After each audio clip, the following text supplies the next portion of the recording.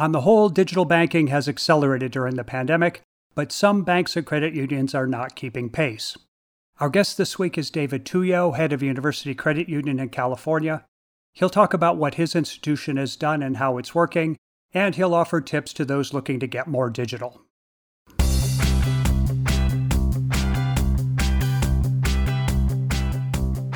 Actionable insights can help power smart decisions.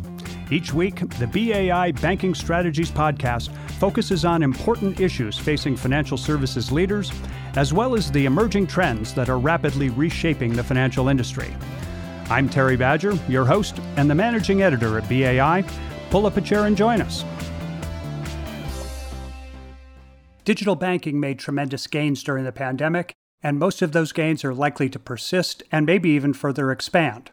So where does that leave credit unions and other smaller banking institutions that may be digitally lagging? Joining us with some insights gained from his institution's experience is David Tuyo, President and CEO at Los Angeles-based University Credit Union. David, welcome to the BAI Banking Strategies podcast. Thank you. Great to be here. David, let's start with you giving us a quick overview of University Credit Union, the size of your membership base, who they are, your asset level, that sort of thing. University Credit Union was founded in 1951 by a half a dozen of UCLA employees that were looking to create a financial alternative to the big banks.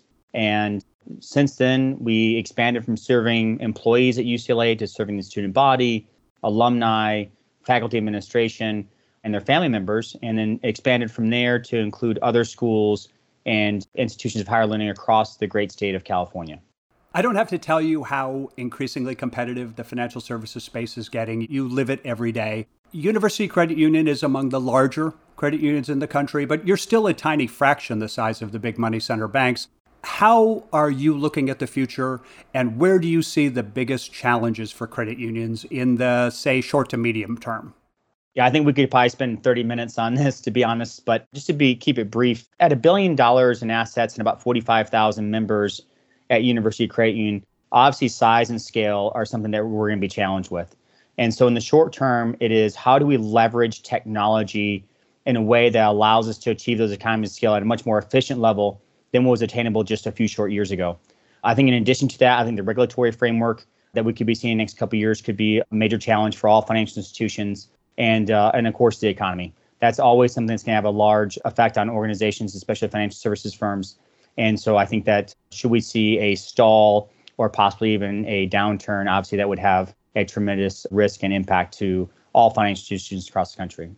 Now let's look at it from the other side. Where are today's natural advantages for credit union that they need to fully exploit to be competitive? And for University Credit Union specifically, where do you see your best opportunities to distinguish yourself and carve out a defensible niche?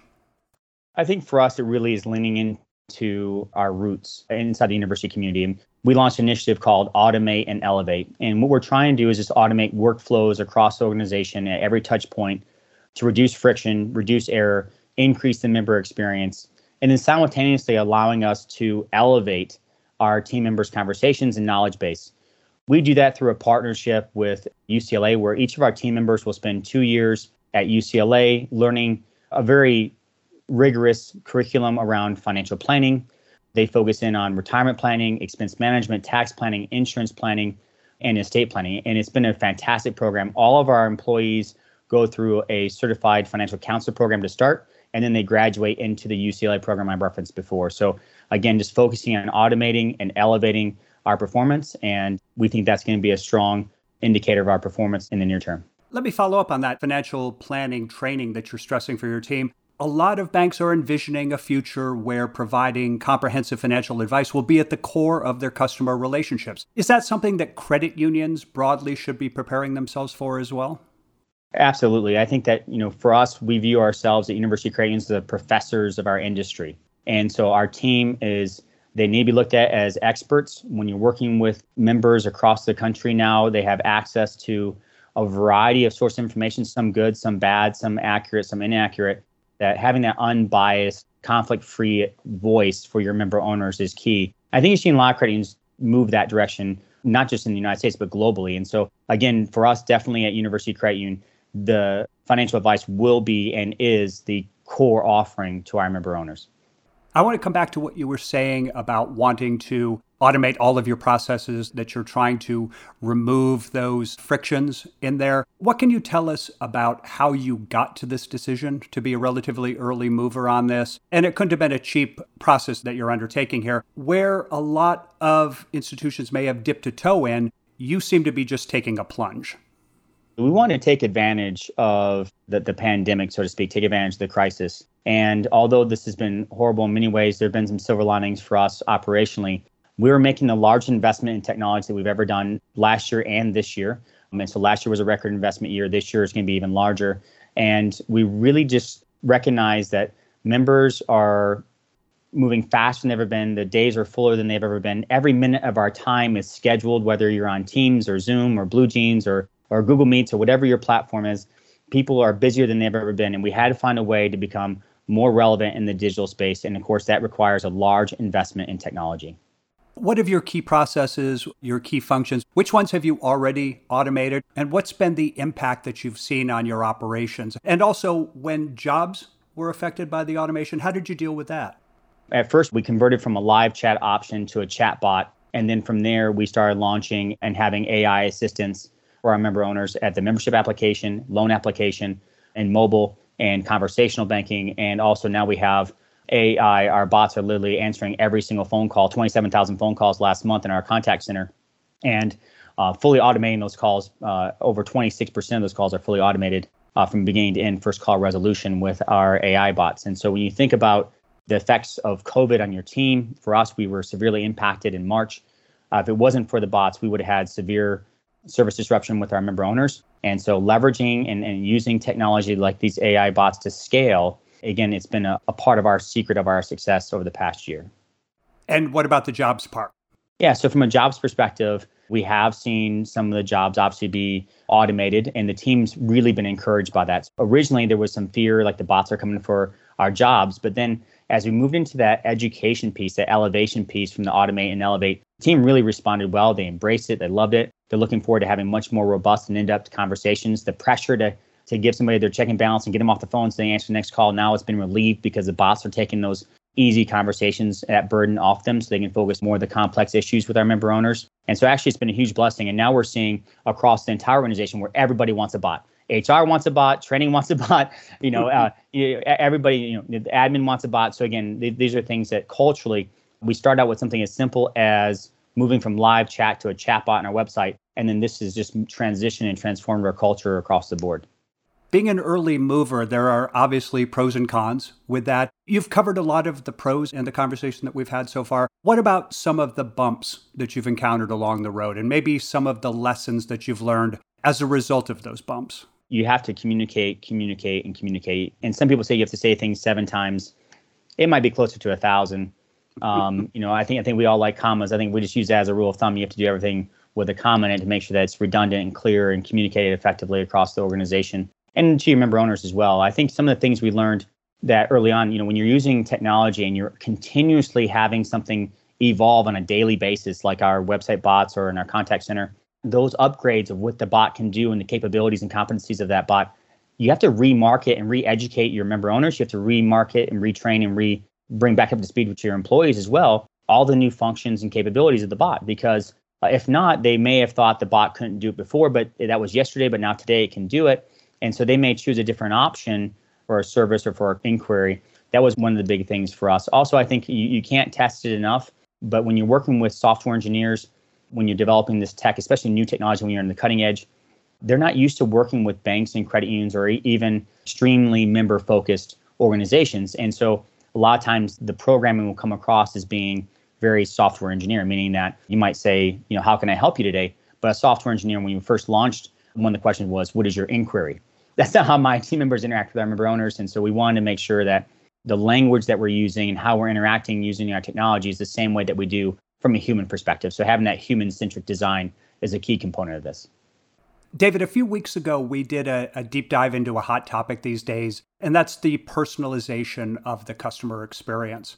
And one of the experts we spoke with was from Gallup, and he cited research that they've done that finds that in banking, at least, trying to personalize digitally for the customer tends to be more about avoiding negative experiences than creating positive ones. And by that, I mean banking institutions. This is his view. Banking institutions don't get much credit when the digital experience goes well, but they really take it on the chin when the digital experience, for any reason, falls short. So how does Gallup's view on this line up with your lived experience at University Credit Union about digitalization and the customer experience?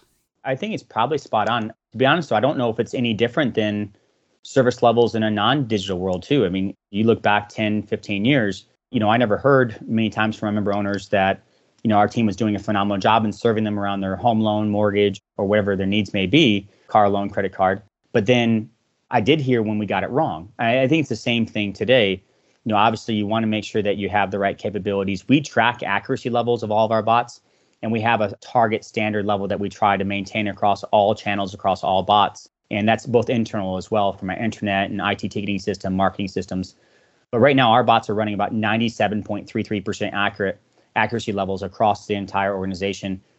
From a member perspective, our members are receiving it well. They understand that it's a bot. They understand sometimes there's some things that the bot doesn't know. And so making sure you get that transition from the bot to a real person, a live agent, one of our coaches, that is a key piece of the experience. If you get that piece wrong, then I think you're going to see a lot about what Gallup's talking about, that negative experience really maybe even working against you and having the customers, clients, and members go to another financial institution. At BAI, we look a lot at generational aspects of banking, whether it's for personalization or for usability or something else. It seems that the millennials and Gen Z have different sensibilities, different values than the boomers and Gen X that preceded them. How are you thinking about the younger generations? What kind of value prop are you using to attract them? And what kind of success are you having with it? From a value proposition perspective, our value proposition is really straightforward. And we find that it resonates really well, obviously, with the millennials and Gen Z. And that is, first off, we were founded by the university community for the university community. So for those that are involved in that area of higher ed, whether it's community colleges or universities or various colleges across the state of California, we understand their unique needs and what they're going through in their life better than anybody else. We offer conflict-free and unbiased financial advice. That's a big piece. None of our employees have individual incentives across the organization. So that way, when our members come to us, when millennials and Gen Z, that trust factor is the highest it possibly can be at our organization. And finally, you need to offer a good deal. And so we give a top 1% guarantee, our best rates in the nation guarantee that we have on the most utilized consumer products across the country. So those are things that we find really resonate. But then on top of that, our core values. When you look at millennials and Gen Z, they value and embrace having a partner that cares about the same things they care about. And so for us, we want to make sure that we need to be highly engaged in the university community to understand what they are most passionate about, how they want to be served, what causes, and how they want a partner to look and act from a corporate citizenship perspective. So we focus very heavily in that area to make sure that our core values and our activities, not just our intents, but our behaviors as a corporation, as an organization, reflects what they desire as a partner. Buy now, pay later is one of those innovations that's fast growing with the younger generations, and it's attracting a lot of investment capital as well. By some estimates, this fintech-driven system of paying off purchases in a handful of installments, it's expected to grow to nearly $200 billion in the next couple of years. Are you feeling buy now, pay later in your card business yet? And how are you thinking about that innovation over the longer term? We've already heard some member requests and inquiries around when are we going to do something? What is that going to look like? It reminds me a lot of the days of when I was a young child and we had layaway, right? The difference is now you can actually get the item and then pay for it later. Back then you had to reserve the item and then you make payments and you eventually get the item at the end of that. So it is a nice convenience. I think that buy now, pay later, you need to be, because of the size, when you talk about $200 billion in the next couple of years, it's definitely a market that you can't just turn your back on. You're going to have to figure out what that looks like. And of course, with our technology upgrades that we're making this year and early in the spring of next year, we'll have the capabilities and competencies to be able to meet the market where it is. And in the past, that wasn't necessarily the case. David, the size of your credit union and your decision to embrace technology in a big way, to go with an ambitious plan, that comes with risks, but also a lot of upside potential.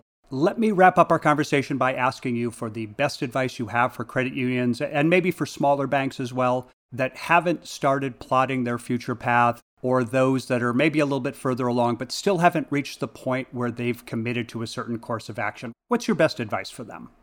The best advice that I can give is you need to recognize what is your niche, what is your competitive advantage that's unique to your organization. And then the senior teams need to understand that their primary job is to move from the current competitive advantage to the next competitive advantage. And it is a continuously moving target. And I highly encourage that if you don't understand what it is today, you need to get into the business and figure it out. And then also you need to plan, what does this look like in the future? What opportunities do we have, and how can we have a sustainable competitive advantage before we look on to the next one?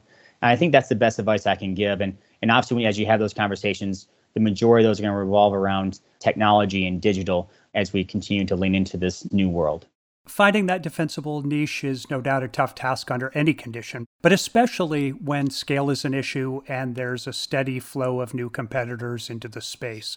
So David Tuyo, President and CEO at University Credit Union, we appreciate you spending time with us on the BAI Banking Strategies podcast. Yeah, it's been a wonderful experience. Thank you for having me. A few takeaways from our conversation with University Credit Union's David Tuyo. First, David sees a number of challenges facing credit unions over the short to medium term, including dealing with size and scale issues. In his view, a key to overcoming these challenges involves successfully deploying technology to create greater operational efficiencies. His credit union has also been focusing on training its team to be able to offer a broad array of financial planning services, and in doing so, to add value to the member relationship. On the tech side, University Credit Union has embraced artificial intelligence to help automate a variety of functions.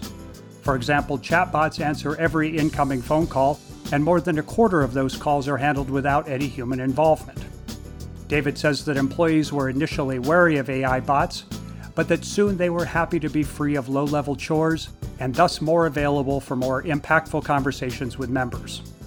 And finally, the best advice that David has for other credit unions and for community banks as well is to find your competitive edge, what your banking institution does best, and what your members or customers value most.